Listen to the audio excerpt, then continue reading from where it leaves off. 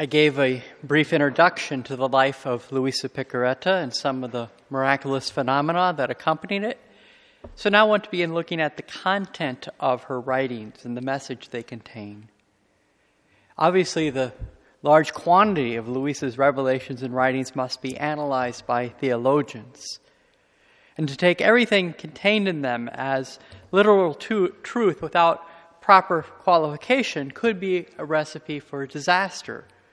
Just the way we don't read Scripture apart from the church and its teachings. Which is why I suspect the definitive editions and translations will probably not be released without an accompanying commentary, or at least footnotes that help us to properly understand them. Remember that Scripture, tradition, and magisterium are not judged by Luisa's revelations, but rather the other way around. It is these permanent, unchangeable, and unquestionable foundations of faith that are to judge, qualify, and specify all private revelations.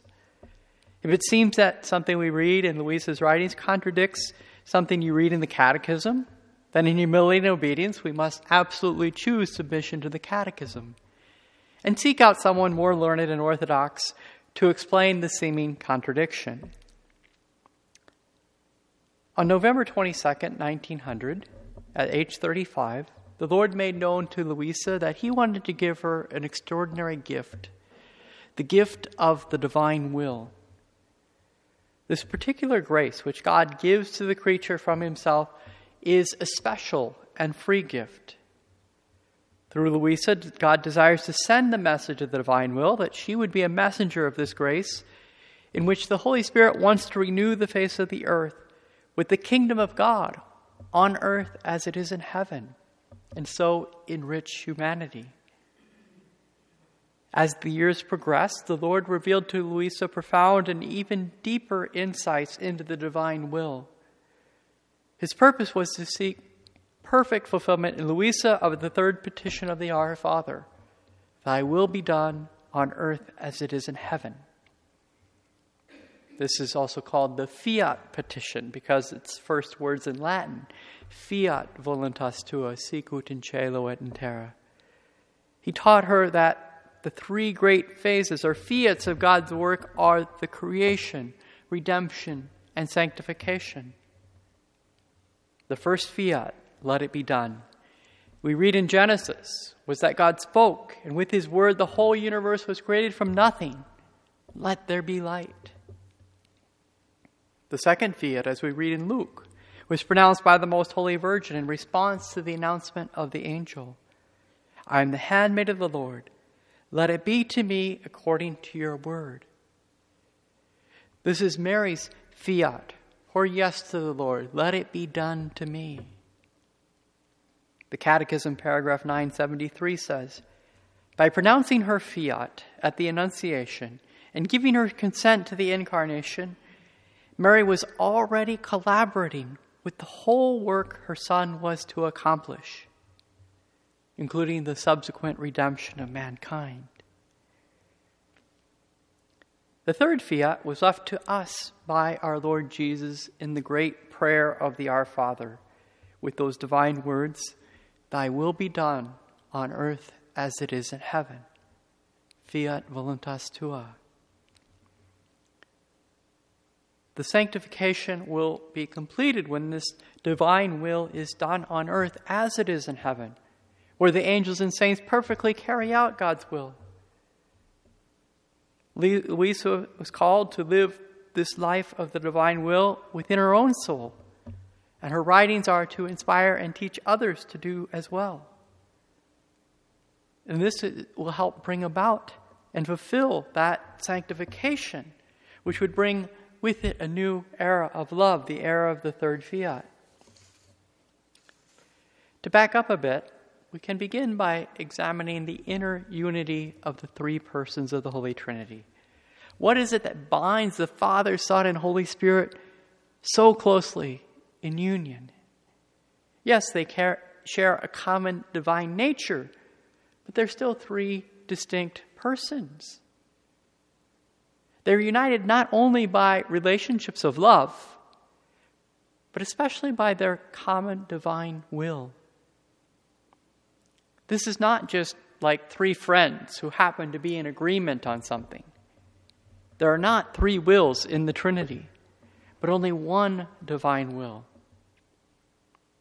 And what is this will, this desire of the Holy Trinity?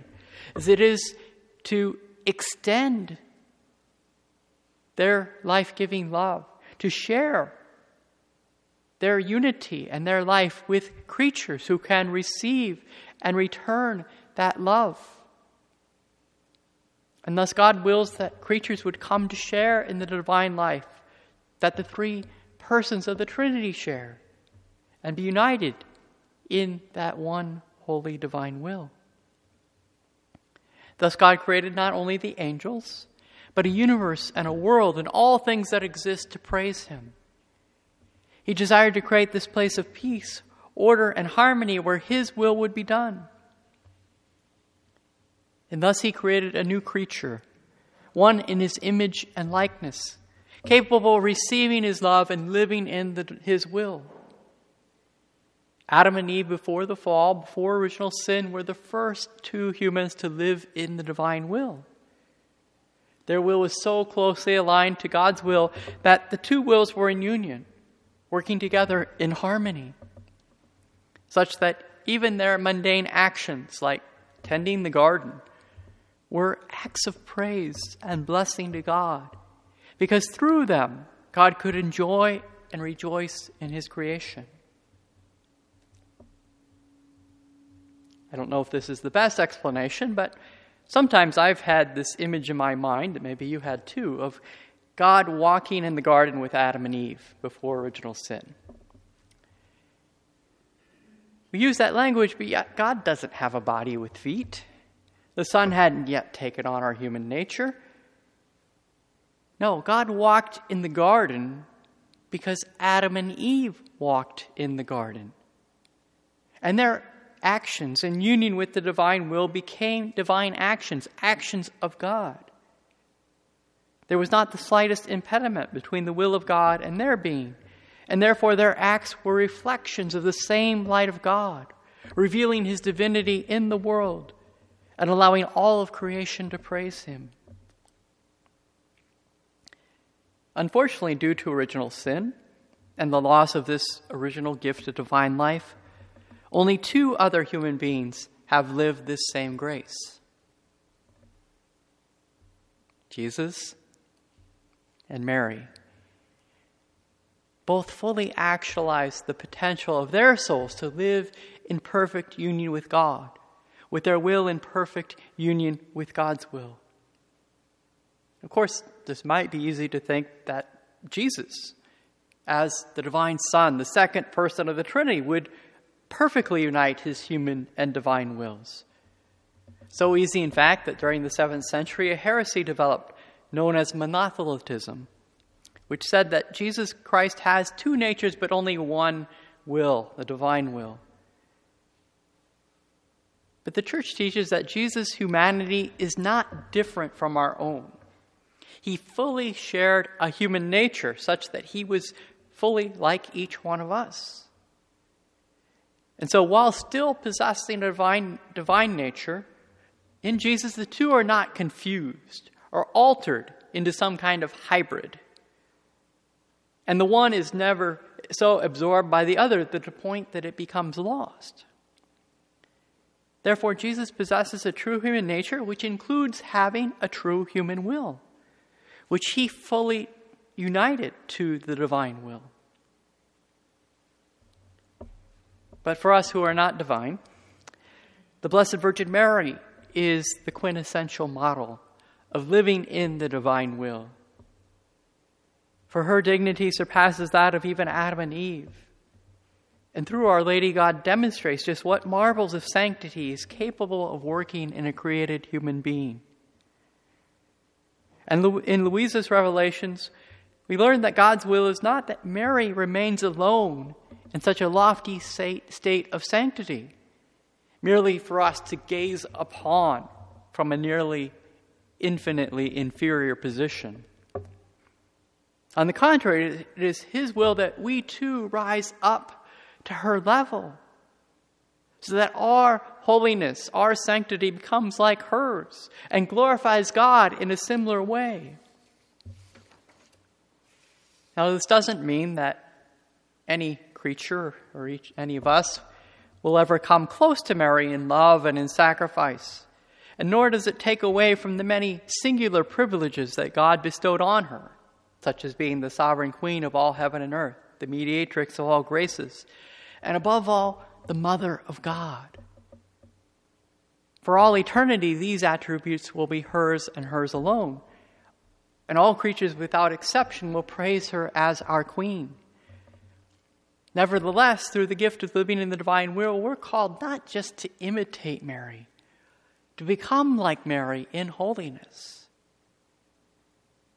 And the supreme example of Mary living in the divine will is at the Annunciation, that moment of the Incarnation. In the Incarnation, the infinite entered into the finite, and in so doing exalted it to the divine realm. The Catechism states in paragraph 460, quoting Athanasius and Aquinas respectively, "For the Son of God became man so that we might become God. And the only begotten Son of God, wanting to make us sharers in his divinity, assumed our nature so that he, made man, might make men gods." Yet before this incredible moment of the Incarnation could take place, our redemption begins. The Catechism tells us in paragraph 488, the Father of mercies willed that the Incarnation should be preceded by the assent on the part of the predestined mother. We must always remember that Mary still had free will. Although she was free from sin from the first moments of her conception and chosen from among all women, she still had to consent to God's plan in her great fiat. Again, that Latin word meaning let it be done. Let it be done to me according to your word. In the breviary each year we read in Advent on December 20th, a beautiful reflection by St. Bernard of Clairvaux, which dramatically celebrates Mary's response to the announcement of the Archangel Gabriel. Allow me to read his words in praise of the Virgin in full. "You have heard, O Virgin, that you will conceive and bear a son. You have heard that it will not be by man, but by the Holy Spirit. The angel awaits your answer. It is time for him to return to God who sent him. We too are waiting, O Lady, for your word of compassion. The sentence of condemnation weighs heavily upon us. The price of our salvation is offered to you. We shall be set free at once if you consent. In the eternal word of God, we all came to be, and behold, we die. In your brief response, we are to be remade in order to be recalled to life. Tearful Adam, with his sorrowing family, begs this of you, O loving Virgin, in their exile from paradise. Abraham begs it. David begs it. All the other holy patriarchs, your ancestors, ask it of you as they dwell in the country of the shadows of death. This is what the whole world waits for, prostrate at your feet. It is right in doing so, for on your word depends comfort for the wretched, ransom for the captive, freedom for the condemned, indeed salvation for all the sons of Adam, the whole of your race. Answer quickly, O Virgin. Reply in haste to the angel, or rather through the angel to the Lord. Answer with a word. Receive the word of God. Speak your own word. Conceive the divine word. Breathe a passing word. Embrace the eternal word. Why do you delay? Why are you afraid? Believe, give praise, and receive. Let humility be bold. Let modesty be confident. This is no time for virginal simplicity to forget prudence. In this matter alone, O prudent Virgin, do not fear to be presumptuous. Though modest silence is pleasing, dutiful speech is now more necessary. Open your heart to faith, O Blessed Virgin, your lips to praise, your womb to the Creator. See, the desired of all nations is at your door, knocking to enter. If he should pass by because of your delay in sorrow, you would begin to seek him afresh, the one whom your soul loves. Arise, hasten, open. Arise in faith, hasten in devotion, open in praise and thanksgiving. Behold the handmaid of the Lord, she says. Be it done to me according to your word. Mary becomes the mother of God through her yes. Thus the church fathers would develop this thought of Mary's faith and obedience, of how she heard the word of God and believed, and therefore first conceived Christ in faith, which is what allowed that word to enter her womb and be conceived and bear fruit in her. Pope Emeritus Benedict, in his book, Jesus of Nazareth, on the infancy narratives, has additional commentary you can read on the moment of Mary's fiat. And Pope Benedict even describes how Mary placed herself within the divine will. He says, Mary answered the angel, I am the servant of the Lord. Let it be done to me as you say. Thus Mary anticipated the Our Father's third invocation, your will be done. She said yes to God's great will, a will apparently too great for a human being. Mary said yes to this divine will. She placed herself within this will, placed her whole life with a great yes within God's will, and thus opened the world's door to God. Pope Emeritus Benedict continues, Adam and Eve, with their no to God's will, had closed this door. Let God's will be done. Mary invites us to say this yes, which sometimes seems so difficult. We are tempted to prefer our own will, but she tells us, be brave. You too say your will be done, because this will is good. It might at first seem an unbearable burden, a yoke impossible to bear, but in reality, God's will is not a burden. God's will gives us wings to fly high, and thus we too can dare, with Mary, to open the door of our lives to God, the doors of this world by saying yes to his will, aware that his will is the true good and leads us to true happiness. I think Pope Benedict describes it well. By placing her entire life in the divine will, Mary opens the doors of this world to God. Uniting her will to his and her yes is exactly what we are now invited to do. The gift of living in the divine will is to understand that God does not want only one fiat in all of history to be so great and pleasing to him. Rather, he wants all acts of his creatures to be reflections of that perfect and quintessential fiat of his beloved handmaid. So that just as Mary's fiat preceded the very incarnation itself, so our fiats may, as it were, cause many incarnations as acts we undertake. But even that is seemingly not enough.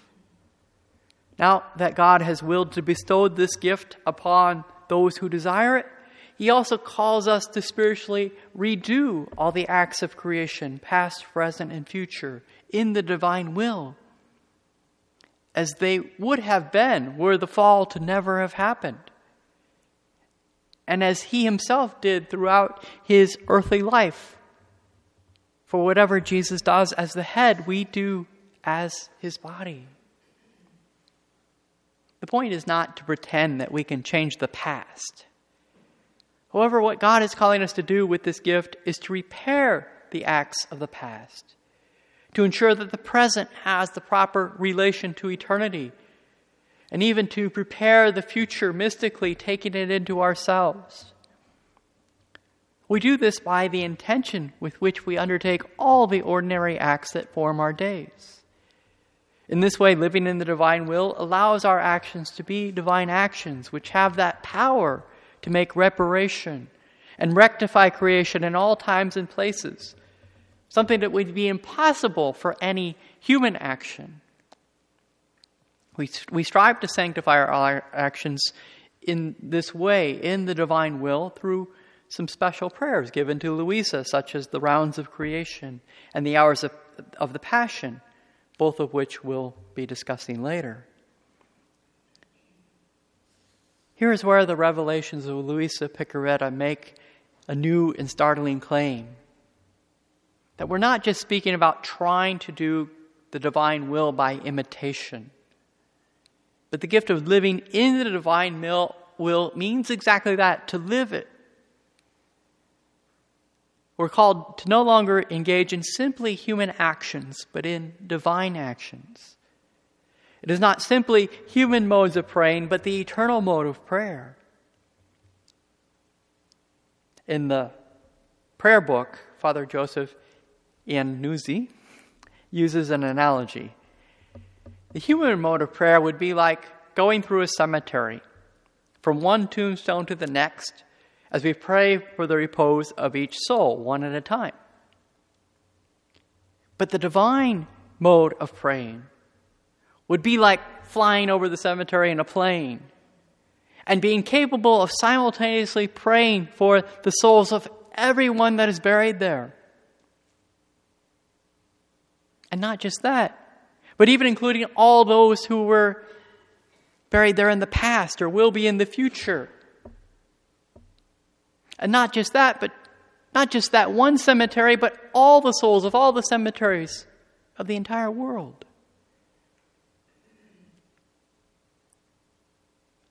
Listen to how Luisa prays in the hours of the Passion at the 3 p.m. hour. Jesus has just died. His heart was pierced with a lance. And she prays, "O my Jesus, after your most harrowing and sorrowful death, I do not believe I should be free to live my own life. Rather, I ought to rediscover my life in your wounded heart. And that which I must do, meaning whatever daily tasks I do, I shall always do by drawing grace from the Sacred Heart of yours. I will no longer give life to my own thoughts. Should my own thoughts demand life, I will draw such life from your thoughts. No longer will I give life to my own will. Should my own will demand life, I will draw such will from your will. No longer will I give life to my own love. Should my own love demand life, I will draw such love from your love. O my Jesus, your entire will is mine. Such is your will, and therefore it is also my will." Perhaps you're quite used to using the language of striving to do the will of God. I know I am. That's always been a part of my spirituality and discernment. In each decision, trying to do God's will. But now we're invited to move even a step deeper and live in the divine will. The difference is that Jesus gives the gift of acting with his will, that divine eternal will, of loving with his divine eternal love, of living with his divine eternal life. In other words, when something is done in his will, we're no longer just doing a human action, but divine actions. Even if it seems the most ordinary human things like getting dressed or eating. For example, when we receive the Eucharist, we believe that Jesus' real presence, under the appearance of the consecrated bread and wine, remains present as long as those accidents remain. So when we receive the body of Christ in the consecrated host, depending on your metabolism, he'll remain in you for about 15 minutes or so until digested. But now, through the gift of living in the divine will, even when the host is digested, the divine presence and divine life of Jesus is perpetuated in the soul. Thus, the soul who lives in the divine will becomes a living host, another Jesus, interceding on behalf of mankind. So how do we receive this wondrous gift of living in the divine will? Quite simply because it is a gift. We must ask for it and desire it. It's in prayer that we fan the flames of our ardent desire for the gift of living in the divine will. Make that desire a roaring fire. And we do this especially through the Eucharist. Eucharistic adoration and frequent communion, approach with unbounded reverence, fervency, trust, and love, will be a sure means of calling down the divine will upon your soul. As one author explained it, the golden rule of living in the divine will is, we desire it, and Jesus does all the work. It doesn't sound so hard now, does it? We desire it, and Jesus does all the work. Each and every day we must explicitly ask God for this gift of holiness, the gift of living in the divine will. The request should at least be made upon rising, along with your usual morning prayers. In Louisa's writings, this is referred to as the prevenient act. And I gave you that copy on the handout, which is a brief version of the prevenient act, which begins, "O Jesus, through, with, and in the Immaculate Heart of Mary, I consecrate and give my will to you in exchange for your divine will. I truly want your divine will to generate its divine life in me this day, to think in all my thoughts, to speak in all my words, to operate in all my actions for the glory of our Heavenly Father, and to fulfill the purpose of creation." I think we can take a lot of consolation in this prayer, because I know, at least for me, when I go through the day, I don't remember to pray at every moment. I don't continuously remember and think about how everything I'm doing should be an offering to the Lord. I'm frequently forgetful to thank Him for the joys and blessings that come throughout the day. I'm not very good at uniting each one of my actions, and especially each one of my sufferings, with the passion and cross of Jesus. But at least I have the intention and the desire to do so. Prevenient is Latin, simply means coming before. And therefore, before we begin the day, before we do the actions, preferably then in those first moments upon awakening, we're invited to pray the prevenient act. Ask God to give us this gift, that living in the divine will, all our actions throughout the day will be perfected and sanctified, because they share in the infinite merits of Jesus, and our divine actions lived in union with the divine will, hastening to bring to fulfillment the realization of the kingdom as we pray in the Lord's Prayer, "Your kingdom come, your will be done, on earth as it is in heaven."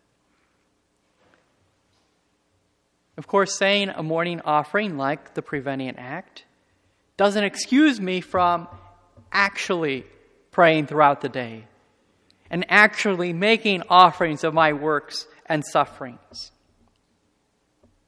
So the goal of praying the prevenient act is that it will lead us to make the actual acts in the present moment throughout the day. We simply renew our intention and ask God to work in our memory, intellect, and will, so that every heartbeat, every breath, every step is done as continuous praise, as it is done in the divine will.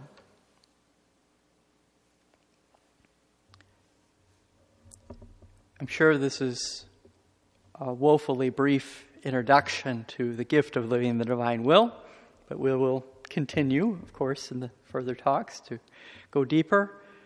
But allow me to again cite Pope Emeritus Benedict. This is from a general audience in June 2008. I think he explains the concept. The height of freedom is the yes, in conformity with God's will. It is only in the yes that man truly becomes himself. Only in the great openness of the yes, in the unification of his will with the divine, that man becomes immensely open, becomes divine. What Adam wanted was to be like God. That is, to be completely free. But the person who withdraws into himself is not divine, is not completely free. He is freed by emerging from himself. It is in the yes that he becomes free. And this is the drama of Gethsemane. Not my will, but yours. It is by transferring the human will to the divine will that the real person is born. It is in this way that we are redeemed.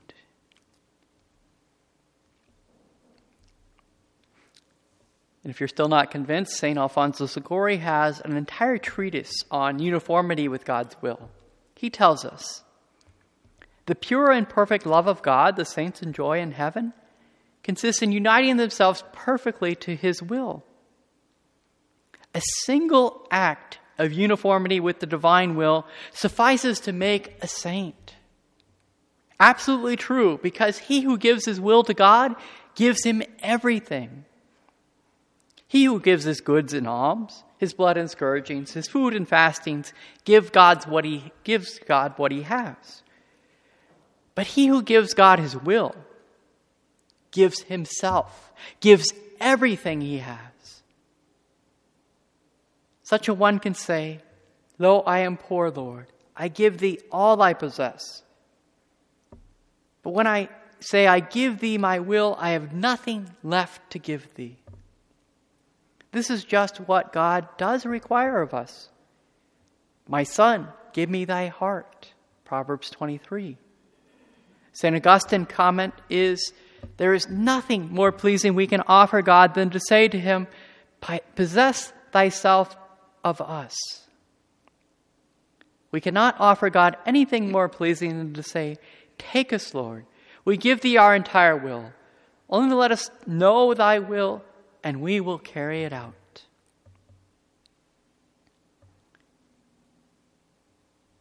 In other words, again, the saints in heaven are perfectly living in the divine will. And we're to strive to do exactly the same by asking for and receiving this gift. Your will be done in me as it is in heaven. And then St. Alphonsus continues, and notice how he distinguishes from merely conforming to God's will, that is, simply striving to do his will, and calls us to something deeper, a complete union with God's will. If we would completely rejoice the heart of God, let us strive in all things to conform ourselves to his divine will. Let us not only strive to conform ourselves, but also to unite ourselves to whatever dispositions God makes of us. Conformity signifies that we join our wills to the will of God. Uniformity means more. It means that we make one will of God's will and ours, so that we will only what God wills, that God's will alone is our will. This is the summit of perfection, and to it we should always aspire. This should be the goal of all our works, desires, meditations, and prayers. To this end, we should always invoke the aid of our holy patrons, our guardian angels, and above all, our Mother Mary, the most perfect of all the saints, because she most perfectly embraced the divine will. So I invite you in your quiet time, now or later today, that you could attempt the following simple spiritual exercise. Place yourself, sitting or kneeling, in front of our Lord in the Blessed Sacrament or in front of the monstrance. Perhaps put your arms at your side, resting in your lap, or your palms facing towards the tabernacle or monstrance. And in this posture, meditate upon everything you hold dear. Not just possessions, not just friends, not just family, but even your intentions, your plans for the future, your desire to avoid certain things and to pursue other things, your temporal hopes, your good works, your very self, everything. Meditate on simply dumping it all out in front of the tabernacle for Jesus to do as he wishes. Envision this like casting that small pebble of your will into the infinite sea of Christ's divinity, which dwells in all its fullness mere feet in front of you. Tell him that you do this with all your freedom, with all your love, and with all your desire to be filled with nothing but his divine will. You can converse with him in your own words, as you would with a trusted friend. Or you could use words like the Sushi prayer of St. Ignatius of Loyola. Take, Lord, and receive all my liberty, my memory, my understanding, and my entire will. All I have and call my own, you have given all to me. To you, Lord, I return it. Everything is yours. Do with it what you will. Give me only your love and your grace. That is enough for me. Thy kingdom come, thy will be done on earth as it is in heaven. Amen.